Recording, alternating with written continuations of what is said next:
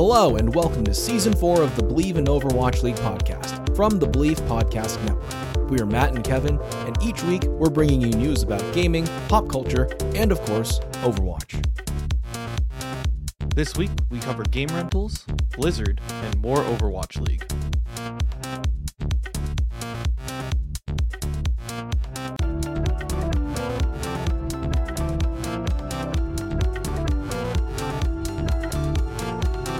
Hello, everybody. Welcome to week 3 of the Believe in Overwatch League podcast. Hope you are having a great end of May. It's hard to believe that like next week is going to be June. Like we'll be halfway through the year. Oh yeah, I only determine time in terms of anime seasons, so yeah, we'll get there. I'm so behind on like watching any anime.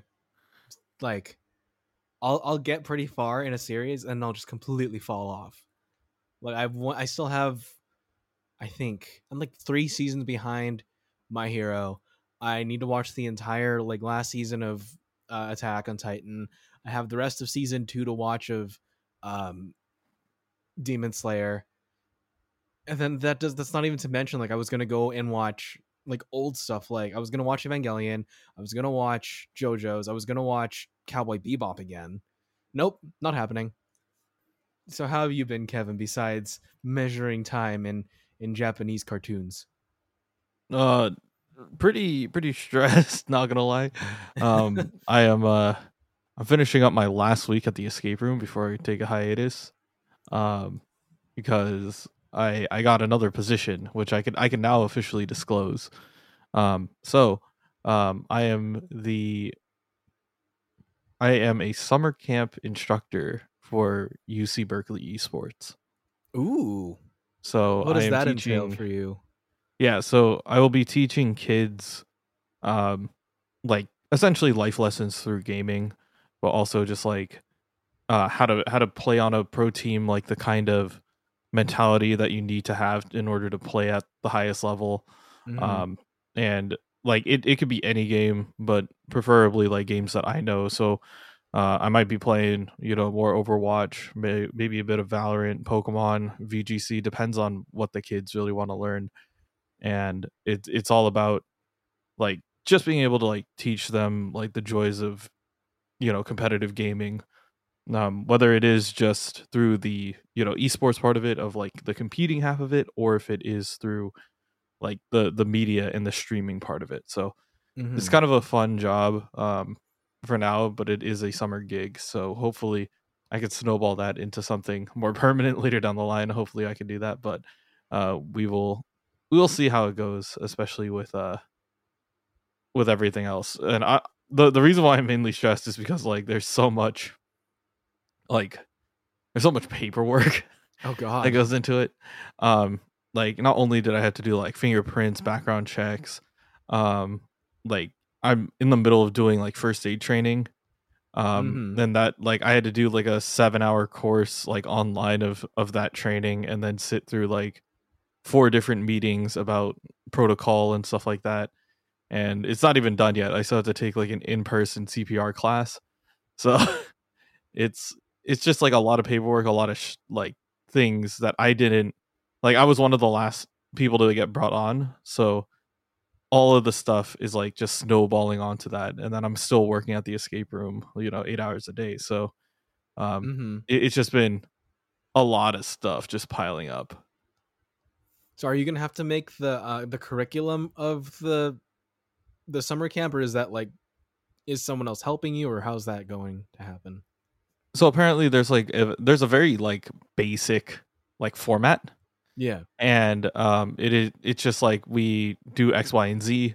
And then the guy who runs the thing said like, hey, like the format is kind of loose. It's kind of like what we have like set, and kind of what we promise what we would teach to the kids.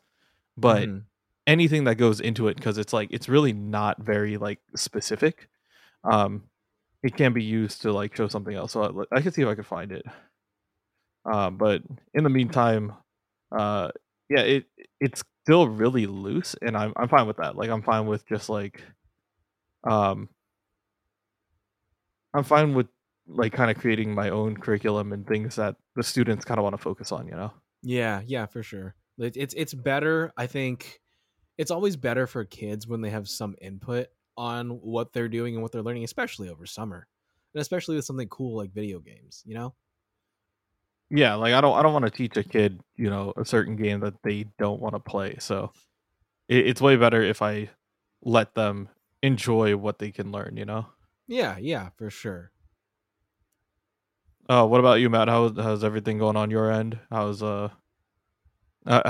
everything going? It's it's a little less stressful this week than it has been. I only had rehearsal one day today, so I had a little bit of more time to chill. I got to play a little bit of Overwatch today.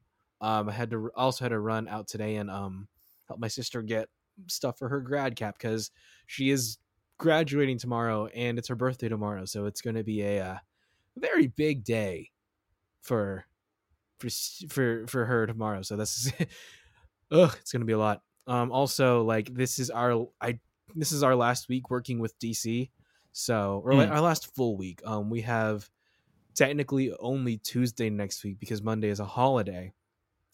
Oh my god, I'm so excited for that holiday Monday. Oh, uh, uh, but yeah, so since Monday is a holiday, Tuesday is our last day working with DC, which should be interesting because we're going to the office, and I'm going to the office to work for the first time, and apparently there's a whole bunch of just DC garbage that we're trying to get rid of. So they said bring a duffel bag so I can take free stuff home. Yeah, it's late. I'm tired. I'm not wordsing properly. It's all good. But then also, I'm moving on to work on the Lord of the Rings show for Amazon, so I will be doing the social media for that. We get to, I don't know if I'm allowed to say this, but I doubt they listen to the podcast, but I will be next week getting to see a little bit of what the show is looking like. So I'm excited for that.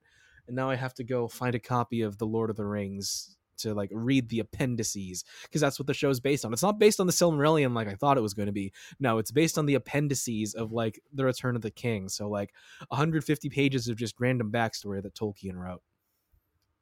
Yeah, sounds crazy.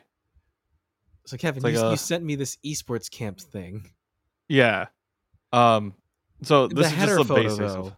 The yeah. The header header photo photo's though. is a kind of a yikes, but um, It's got Sinatra on there, so that's why it's the little bit of a yeah. yikes. I A mean, little bit of a it's yikes. Sinatra, Moth, you know, like old SF Shock, and I'm like, come on, guys, You couldn't have had anyone other than Sinatra on there. Like Moth, we're I don't, fine, I but don't just. know, man. I'm not the one who made the banner, so But also, how um, could they not know if they're an esports thing? they're not. This is a brand new camp. They said it's literally made this year, so I gotta let them know, like, hey, don't do that. But Please do. this is just like really basic. It is for it is for students who are in middle school right now, so it's not a Mm-hmm. lot of like things that I do need to hit, which is pretty nice, honestly. So um yeah, it starts at 9 a.m. and then goes till like 4, and most of it is just like it's more like team building, gameplay, focusing on like certain like skills in order to like get them ready. And I have them for 5 days a week. So just being able to kind of tell them like, hey, this is what you guys want to focus on. This is what I want like you guys to be most comfortable with, and so on and so forth. So I really do hope that, you know, I hope that people enjoy it. Um, and if anything, the kids get to have, you know, a lot of fun, at least Mm-hmm. trying to learn esports, or at least having fun with like playing the games in general. Um, but yeah, it's not like very descriptive, which is pretty okay. So for me, when it comes to like teaching this class, like the teacher just said like, hey, like this is kind of just like the basics, but like you can kind of do whatever as long as there's like a certain like amount that needs to get in there. So Yeah. um And then it's kind of weird too, because like I had to take like this class about like essentially teaching what I can and cannot do. And one of them was like, oh yeah, you shouldn't have the personal like information of, you know, any of your students, which makes sense, but Yeah. like at the same time it becomes like, um if I cannot, like, I'm not supposed to like, you know, interact with them after hours, which is fine, but at the same time it becomes like, what if I need to set up a scrim for them, right? So Mm-hmm. like, what if I want them to face off against like ArtU or something like that, or you know, the Berkeley B team? How would I get that information to them without telling them to like, you can't add me? Like, we have to go and create like a custom lobby, and then like have to jump through like 80 hoops in order to make it happen. But Yeah. um, it is kind of a pain in that fact. But I do think that like once I get, you know, the once I figure out like how the kids want to play the games and what they want to do, I could definitely get them into the Mm-hmm. proper mindset to have fun Right. and enjoy esports, which is going to be a lot of fun. 2 p.m. virtual reality optional and or additional esports gameplay. Yeah, so we can have a VR break if we wanted to. Um which is one thing that I was like, oh, that's kind of cool. Like I could go and like be like, okay guys, we're going to play Beat Saber. Like, we're all just going to go in here. We're going to play some Super Hot for fun. We're just going to shake things up and then go back into tournament and competitive play immediately after. Um, but for the most part, it is probably just going to leak into like essentially like after lunch.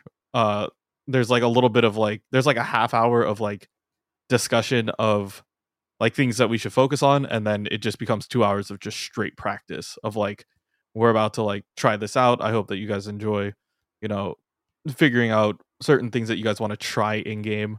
Um, and yeah, I feel like that's going to be interesting. So it depends on like if I get kids who like love Overwatch, right? I'm Mm-hmm. definitely going to be like, okay, so we're going to go talk about positioning. We're going to talk about certain strategies. We're going to go try it on certain maps. If it works, it works. If not, you know, it's all good. Learn about timing, shot calling, like all that kind of stuff. So it sounds like a lot of fun, and I'm kind of excited to see where this goes, because it's not going to be like right out the gate um like I have a couple weeks to go ahead and like test everything. Yeah. um so like essentially uh after Memorial Day week, like the weekend, um I have like some classes that I could go ahead and sit down and like talk to people about the curriculum and what they want to teach. Mm-hmm. um but the thing that I like definitely want to get out of it is like I want to inspire the next generation of gamers to like understand like, hey, there's a lot more than just like playing the game and being good. Like, Yeah. Yeah. there is teamwork, there's coordination, there's a lot of like there's a lot of things that go beyond the game that make good esports players. Um and if I could teach that to them, that's the most important thing that comes out of it, you know? Yeah.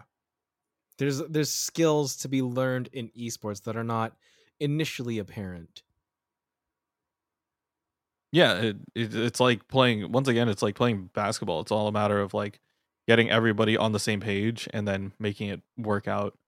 If that works, it works. It's gonna be great. So I hope that that is what I could instill onto these kids. Well, good luck. Hopefully that all turns out well for you. It seems like a very exciting opportunity for the kiddos. Yeah, and if you guys are interested or happen to be in the Berkeley area, you can still sign up for these classes. It is through Berkeley Recreational Sports. So if you guys are gonna, you know, if you guys want to have me as a teacher, I guess you guys could show up and try it. Or if your kid wants to try it, definitely like bring them in. I'll teach them Overwatch. I'll teach them whichever games like they want to try. As long as I have like a somewhat understanding of it, um, we should be good. And I wouldn't even put it past me if they decided to be like, hey, we're gonna do like we're gonna teach these kids how to play Mario Party. I'm like, okay, Oh sure. god. Like competitive Mario Party 1v1s, let's go. All right, so let's get into the news of the week.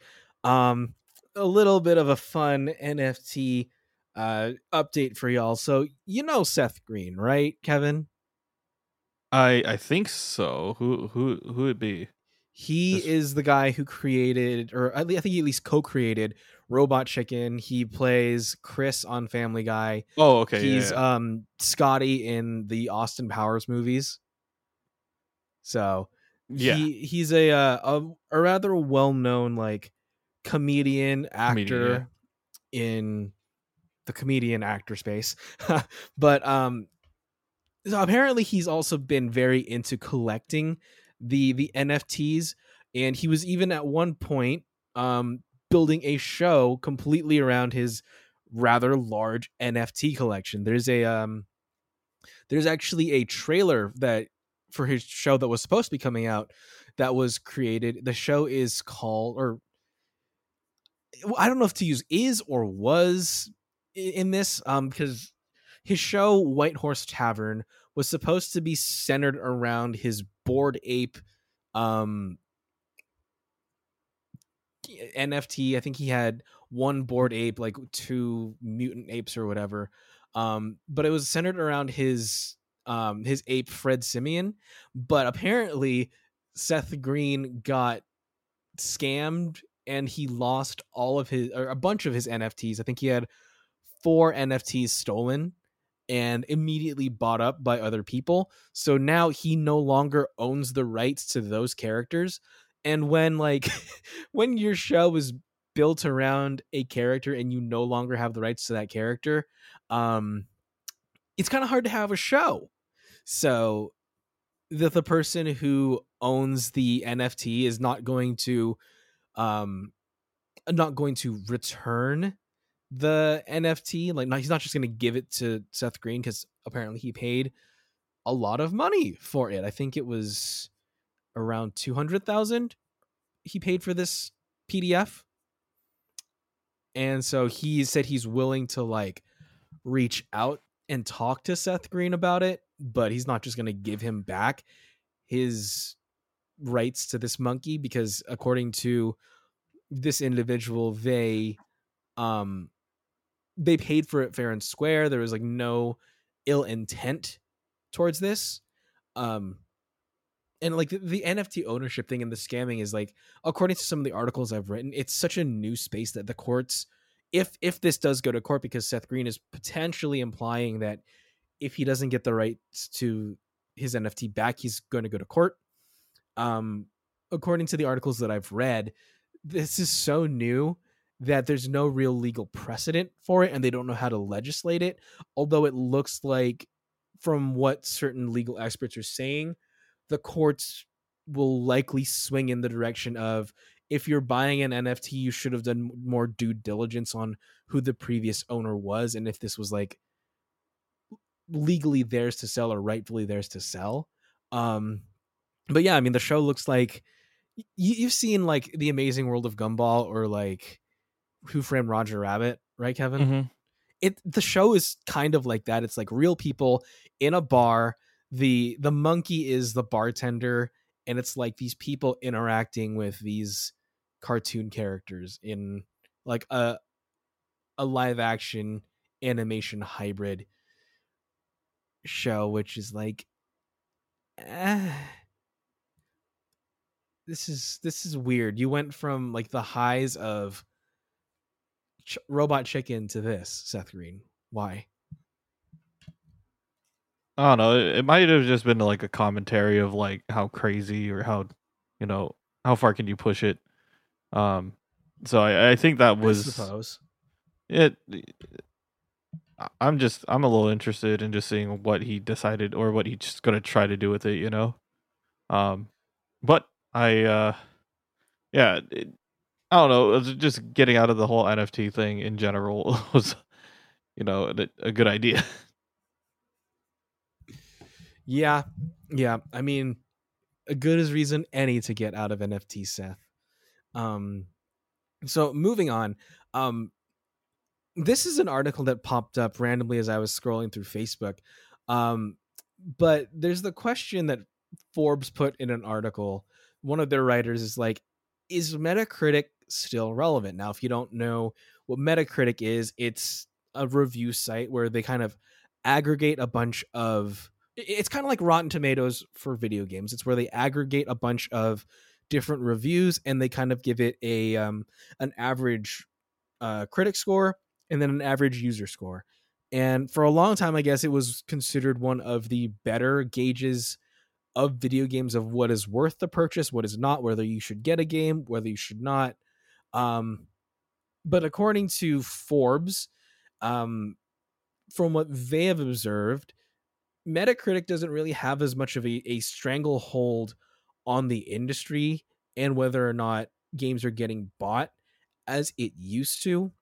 The case study that they are mainly focusing on for at least this article was the brand new Evil Dead game that came out. It's kind of like, I guess, maybe Dead by Daylight, except it's completely focused on Bruce Campbell's Ash Williams from the Evil Dead franchise, of course. But the scores are kind of like middling. They're like mid to high sevens, but the game has apparently been doing pretty well, which I think has a lot to do with it being streamer bait. Um, but according to Forbes's analysis, what they're believing is that people are not really caring about Metacritic as much, and they instead are just relying upon word of mouth, whether like or seeing the gameplay or having people recommend it to them or having a title that they're interested in and they want to try for themselves regardless of what other people say. um I particularly haven't really used Metacritic all that much personally, but I know, I mean, just by like them aggregating a bunch of reviews and comparing them against like user reviews, I could kind of see it being considered a fairly accurate gauge. But then also there's games like Halo Infinite, which has a huge like Metacritic score, like an 87 for critics and 8.0 for users, but it's like still struggling right now to really remain relevant. Cyberpunk had a decently high score, but it's been dragged through the mud. So um I'm not sure what really might have caused this shift, if this is in fact an accurate change in the industry and change of how Metacritic is kind of regarded. Because if you look at like Rotten Tomatoes, for instance, it continues to be just an absolute driver of whether people are going to watch a movie or not, regardless of whether people realize that it's like based on percentages of positive reviews, not like the average score it's given. Like, not going into Rotten Tomatoes, but it's a very different system. But Rotten Tomatoes continues to be like the golden standard of whether or not you should watch a movie, where I guess Metacritic might be falling off of that. Yeah, it feels like I haven't used Metacritic in a long time.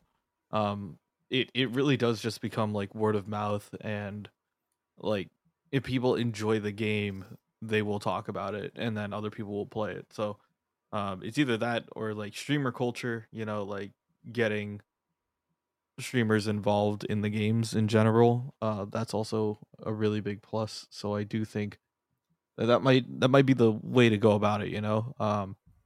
If you are an up and coming game, just try to get people on board, and uh, especially if it's a game that everybody likes, people will pick it up a lot more. So Mm-hmm. it you might not have to rely more on the critics' take, but rather what the perception of your game is. I know everybody has their like different standards of whether or not they want to buy a game, whether or not a game is worth it to them. But for you, Kevin, when you're looking at like what to purchase, what are your criteria for picking up a game, or for at least your interest in a game? Um, I really don't pick up that many games, but like when I do, it's mostly like um I do it for kind of a greedy reason. One is like either for like hanging out with friends, like having a game that you could play with people, and they could actually enjoy. The other half of it is like good replayable streamer content. If you have good content in general, people will be on board and want to like watch the gameplay and play with you, or watch certain things. So like I don't pick up a lot of games that I wouldn't myself play. It's more of just like, as long as I have fun with the game and I know that I could play it for, I have like a certain rule to like determine if a game is good. Um the rule is like, for every dollar spent, you should be able to get an hour of gameplay. So like, if it is a great game for me, like let's say if it's like a $20 game, right? I got to get 20 hours out of that minimum. Um Whether it's like enjoying the story, enjoying, replayability, or if it's just for like party sake and like having a ton of people over for entertainment sake, it is important to have that. So um that's how I describe like if a game is good or not. If a game is free, it's like just good overall. Do I play it for more than like, I would say if I play it for more than like 10 hours, then it's considered a good game in my opinion. Yeah, I kind of look for like that replay. Like, am I getting my money's worth out of this game? Like, can I play this for a long time? I also like I look for a lot of like series or what's the word I'm looking for? Not IP, but just like I guess maybe series or characters that like I particularly enjoy, or studios like um or genres even too. I don't know. I kind of just pick up whatever is interesting and looks fun based on the trailers, to be honest. It doesn't always work out for me, but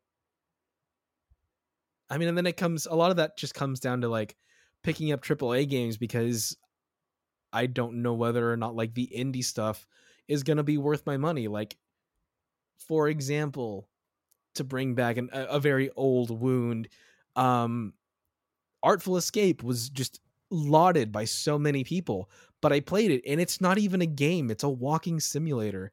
And if I had paid money for that, I would have been so mad. I would have been just so insanely mad that I wasted however many dollars this was on a game that you don't even really have to play. Like, there's no way to fail it. There's no stakes in it. Um as opposed to like putting that money towards something like um Hades, which was recommended to me, won a lot of awards and like had actual good gameplay and a high replay value, or something like Red Dead Redemption 2, which is triple A game. Uh, I played that game for so long, and I kind of want to go back to it too. So there's the replay value, there's the length of time and everything. So I don't know what my actual criteria is. I just kind of pick up what looks fun. I mean, that is it at the end of the day. It's just like, if the game is fun, you're gonna play it. Um, Yeah. I highly agree with that whole like sentiment. It should just be, if game is good, you will play it.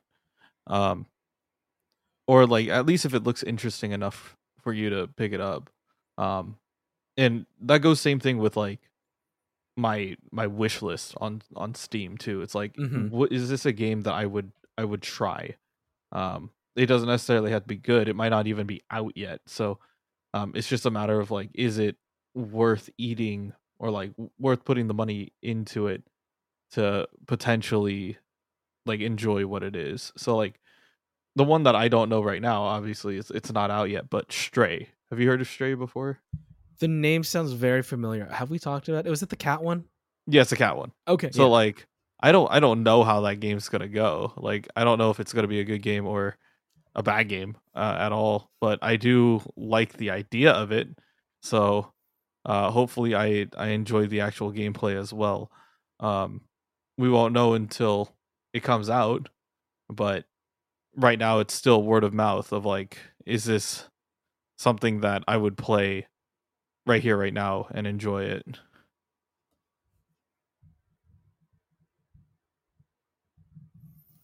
Yeah, so like I mean like a lot of the games that I indie games that I played like earlier this year and late last year were games that like looked fun, but I didn't know if I wanted to like spend my money on, and like Game Pass gave me the ability to do that.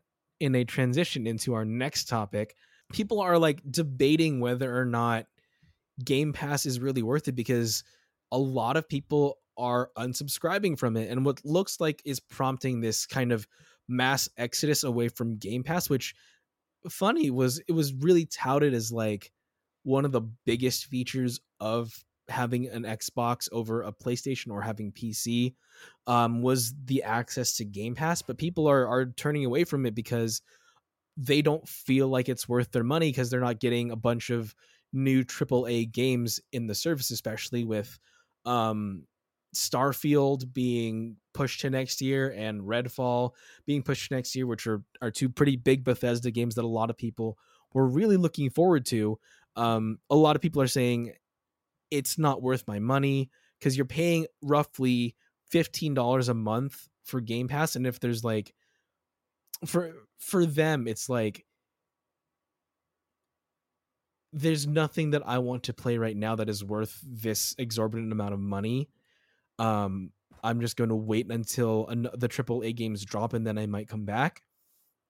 But then that also ignores like a lot of the, again, like the indie games or like the old games that like people were not able to play maybe because they didn't have an Xbox back then, or like they just never picked up the game or want to give it a try or something.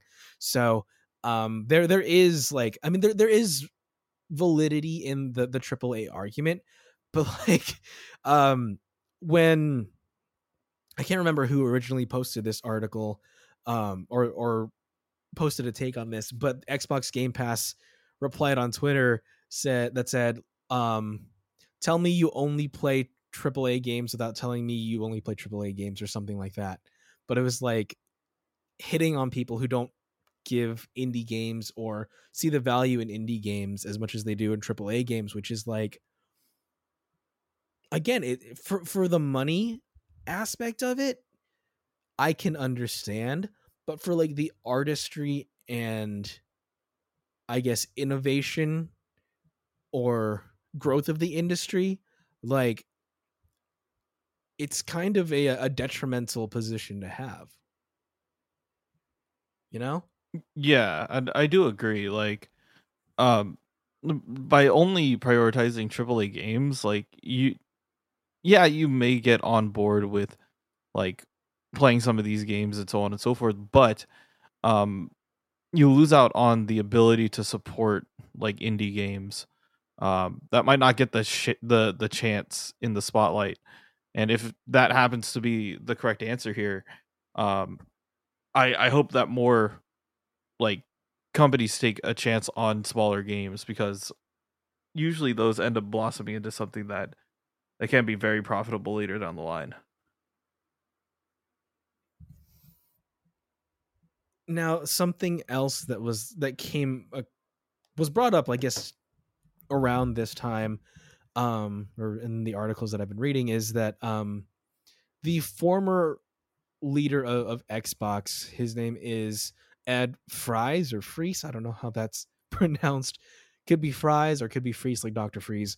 Um, he was a former vice president of Microsoft Game Publishing, launched the original Xbox. In a podcast recently, he his position on Xbox was that it scared him because he feels that it might be detrimental, or not Xbox. His position on Game Pass is that it might be detrimental to the industry as a whole, um, in that it might cause people to stop buying games. In looking at the model that Spotify did for the gaming industry, which is what he cited and is his basis for this kind of fear, Spotify kind of ruined the music industry, because previously, in order to listen to a song, you had to buy the album or buy the song individually. Now with services like Spotify, you really don't need to do that. You can just listen to it on Spotify, which took a lot of money away from like the music publishers and the musicians themselves. So now they're like forced to tour all the time, and that's how mostly musicians and artists and companies will get their money, is through those touring schedules, which has only gotten more grueling, and instead of like actual music sales, because a lot of people don't want to pay for music now when they can just either listen to Spotify for free or pay for a lower monthly fee where they're not just getting what's limited to this album, they're getting the entire library of Spotify for that low price.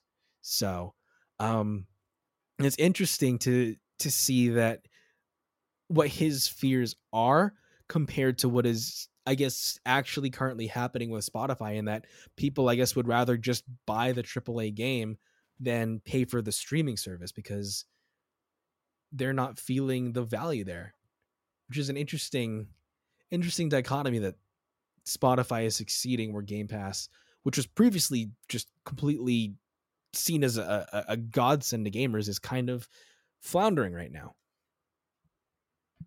Yeah, it is kind of a it it does make it very difficult for gaming companies to promote smaller games if, us as like a player base only want the AAA games. And I do understand that it is kind of tough to hunker down on it, but that is kind of what our culture is in terms of like in terms of getting the games that we want. We all have to focus in on these like ridiculous things such as Game Pass. And like I do understand like people are not going to start buying games if they have access to it so early, or if they have it as kind of like a subscription based model essentially. Um, People aren't going to want to buy the full thing because why would I if I can get it for pretty cheap in the first place, right? Um, Yeah. I don't know if that is going to be the case forever, but uh, I hope that we can somehow change that, and more people go back to buying their games and like really supporting the creators that way. It's just a strange thing to me that like with access to like indie games and how the industry is just flooded with indie games, and like Game Pass is an opportunity to play a lot of those that people aren't biting on. That like 12 minutes was spectacular. I played another indie game called Superliminal, which was like a really fun, really cool mind trip that I never would have tried if not for Game Pass. And I'm wondering, is not to wish good on Microsoft because I'm just not a fan of Microsoft, but like, do you think there's anything that they could do to kind of have the same ubiquity as Spotify? Not that that's a good thing because again, like Spotify killed the music industry, but like playing devil's advocate here, what do you think? Like the only thing I could think of is lower the price or maybe have like different tiers of Game Pass, like one that's like only AAA or one that's like more expansive. I don't know how that will work unless you're like continually flooding the service with AAA games. But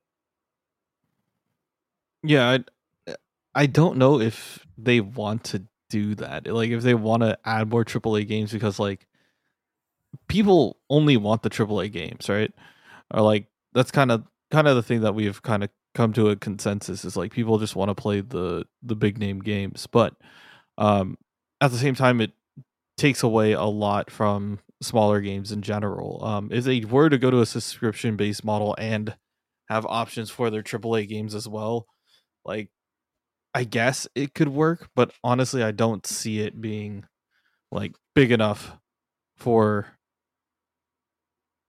I don't see it becoming big enough for like gamers to really like take advantage of it or want to pay that much in order to just have access to a AAA game, um just for a rental or just for a short amount of time, you know.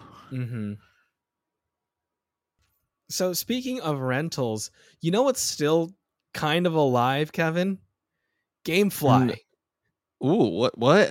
Have you ever Okay. used GameFly? I've I always have seen like not. the ads, but I was like, my parents never let me do that. It was like for me, it was super rare to ever like rent a game at like Blockbuster or something back when Mhm. Blockbuster still existed. Like I remember back in I think it was 2004-ish, like the only game that they would ever let us rent because it was rated like E was Tack and the Power of Juju 2 or Tack 2 and the Staff of Dreams because it was multiplayer and it was rated E, but it was only like for a week at a time. and I couldn't even play on the weekdays, so it was like a weekend rush grind thing. Yeah. But apparently, GameFly is still around, and not only that, but GameFly is still renting games on the PS2, Xbox, and the Nintendo GameCube. Hmm. I mean, they're not a lot of games, but they're still on there, and apparently people are still renting them.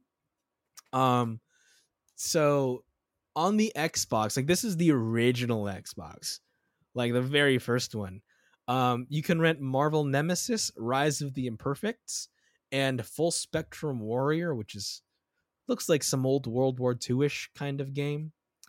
Um, on the PS2, you can rent The Incredibles, which I have played, which is a lot of fun.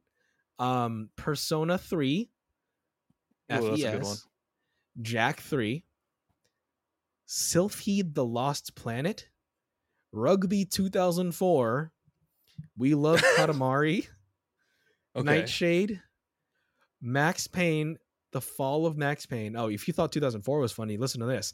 NHL 2001 and NHL 2002. Oh, those are the good ones. I didn't even know they made a rugby video game. Yeah, I didn't know that that existed either. And then on the GameCube, you can rent Looney Tunes Back in Action Hey. based on the movie and Mario Superstar Baseball. Hmm. All right. Well, that's something. Yeah. I mean, it's so interesting because I was also looking at some articles that like people are saying, "Oh, thank God finally like the industry is moving on to next gen consoles and like transitioning away from the PS4 and the Xbox One and they're just like games are not being made for these older systems as much." Um but you've still got people playing on the Nintendo GameCube and renting stuff from GameFly.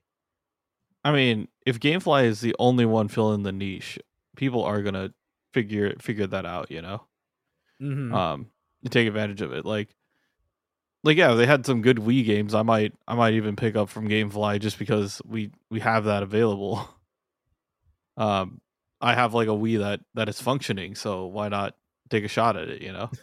Right? Yeah, mine is still working. I recently bought the WarioWare game for the Wii because that was a good one, not the Switch one. The Switch one's terrible. But yeah, my Wii still works. My GameCube still works. I think my PS2 still works if I can find it somewhere. The Xbox 360 still works. Like I could rent right now. I could rent Incredibles too. Oh my god, I could rent the Incredibles. Yeah, if they had NBA Street, I could I'd be rent back on Rugby there. 2004 if I wanted to. The award-winning game Rugby 2004. Oh boy. Do you ever rent games back in the day, Kevin? I don't think I rented that many games. I think I saved up and just bought whichever game I wanted. Uh-huh. But I didn't like. Yeah, I never really like explored other genres until you know, until I started getting more into gaming in general. So Right, yeah. Like it was super rare for me and again, I only had a GameCube at the time. And I could only rent games that were like rated T and that were I think multiplayer so that my brother could also play. But it was mhm. so rare. Like it almost never happened. Um we'd always ask our parents, "Oh, can we rent this?" And like they rarely ever say yes. So when they did say yes, it's like, "Oh my god." Oh yeah, we also rented like the SpongeBob Battle for Bikini Bottom games and stuff like that too. I remember playing that I mean, with that's my a good game. brother. Yeah, it was on the PlayStation Plus free games, the remastered one. I forgot to get it, so I'm mad at myself. Even though I hate platforming games, that would have been like a huge nostalgia kick for me. So I'm mad at myself. I only have myself to blame. Um, but moving on more with these notes. Um, guess what happened yesterday, Kevin? Uh, I don't know. Overwatch turned 6 yesterday. Jesus, that is one ugly toddler. It's not even a toddler anymore. It's a first grader, my dude. Oh It's a my first god. grader. That's crazy. Our game has now taken the step from kindergartner to first grader. It can read. Oh, I don't like that. tell it to be dumb again. I mean, back when it was dumb, it was more fun, to be honest. It was more fun when it was dumb. Yeah. So that happened. 6 whole years. It's hard to believe. Yeah, it I does remember when feel the trailers were coming out for that, or the first cinematic was playing on TV, and it's like, okay, this looks fun. I'll pick it up. Yeah, now 6 years later, we're all salty veterans. We're like, this game sucks. Why am I still playing it? Why am I still playing this? I hate this game. As we load into our 12th comp match of the night, 12th straight loss. Just one more. I'll gain some SR back. I gotta do it. But happy things gone. Blizzard is being sued again for something completely different. They are apparently being sued over the card pack expansions for Hearthstone. So the lawsuit against Blizzard is mostly under the fact that like kids can make purchases on these games using their parents' credit cards, and they don't really know what they're doing. This is harkening back to the whole loot box thing with Star Wars Battlefront 2.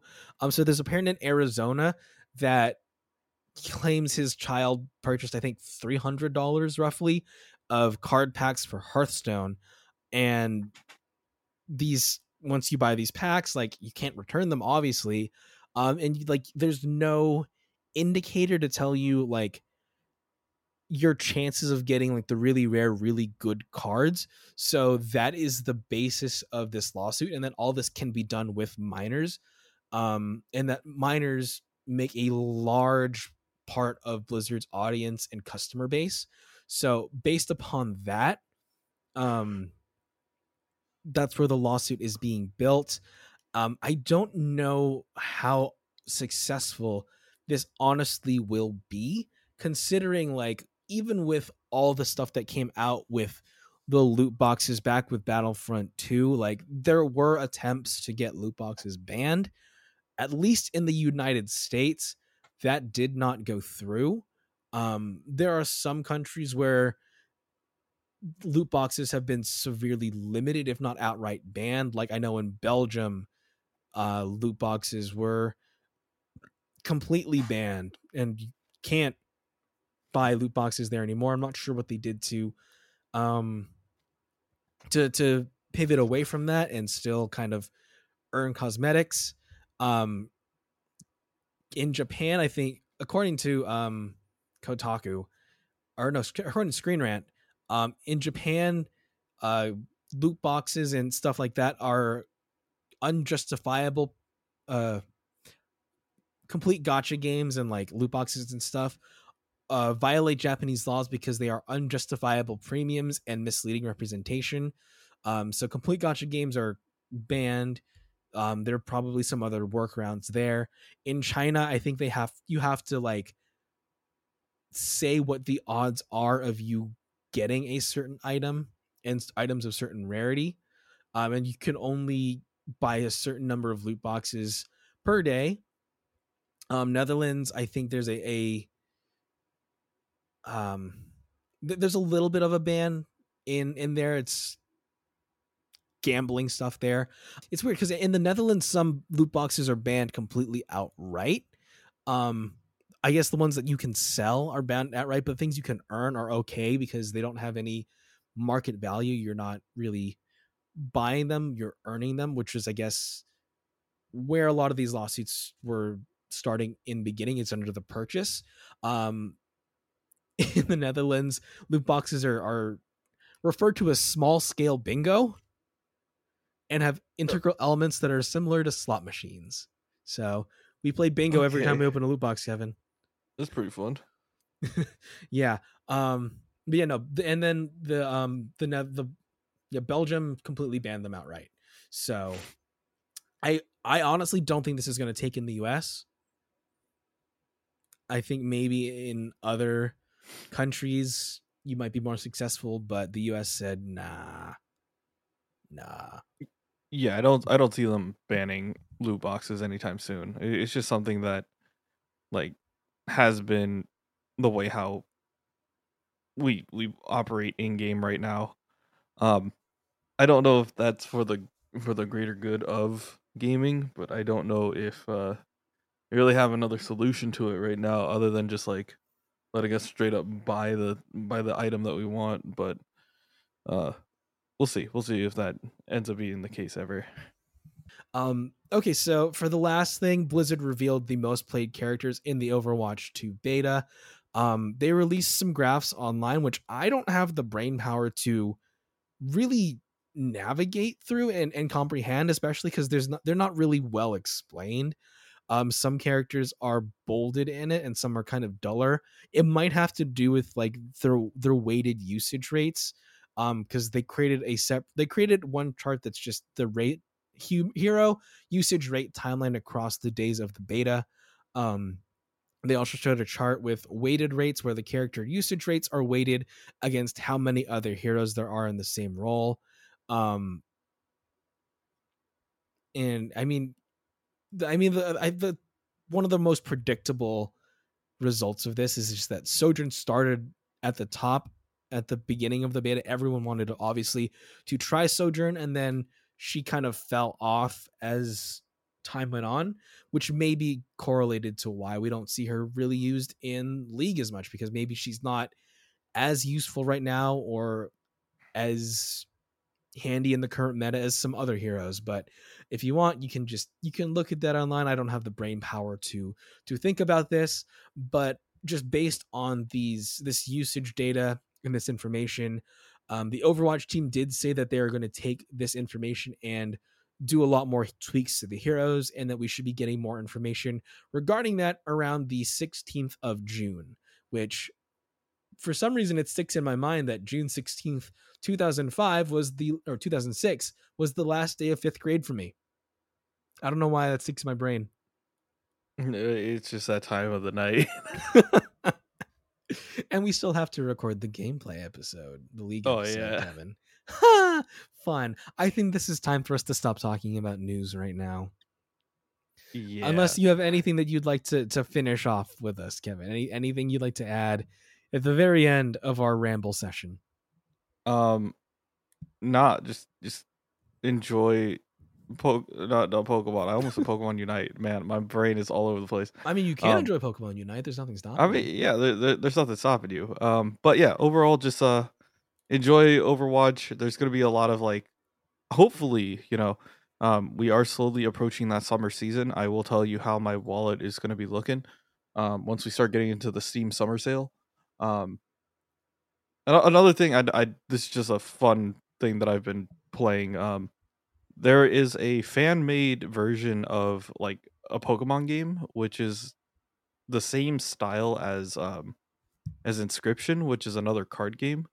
So it's not like Pokemon it's not like the Pokemon card game, but it is just like a fun style of game. If you guys want to try it, it's called Pocket Crystal League. But it's like playing Pokemon, but with cards that's not Pokemon cards, Yeah. All right, everyone. Thanks for tuning into our news episode. Hope y'all brains are doing better than ours. We're just very tired, very stressed 20-somethings. It's hard. It is difficult. We're trying. The hustle culture is killing us slowly. It's reducing our brains to mush. We hope you can understand. Thanks, guys, for tuning in, though, and please listen to our gameplay episode. Play it in the background while you're doing something important, or use us to lull you to sleep. Whatever you do, thanks for listening as always, guys, and we will catch you next week. Adios.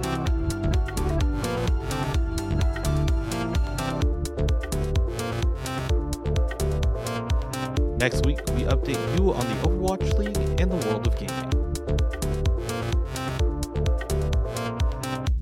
Thanks for listening to this week's episode. If you like what you hear, please like, rate, and subscribe to us, and follow us on all social media at Believe in OWL. Questions or comments? Send us an email at BLEAVinowl@gmail.com. If you'd like to advertise with us, you can contact the Believe Podcast Network. Thanks for listening, and we'll see you next week.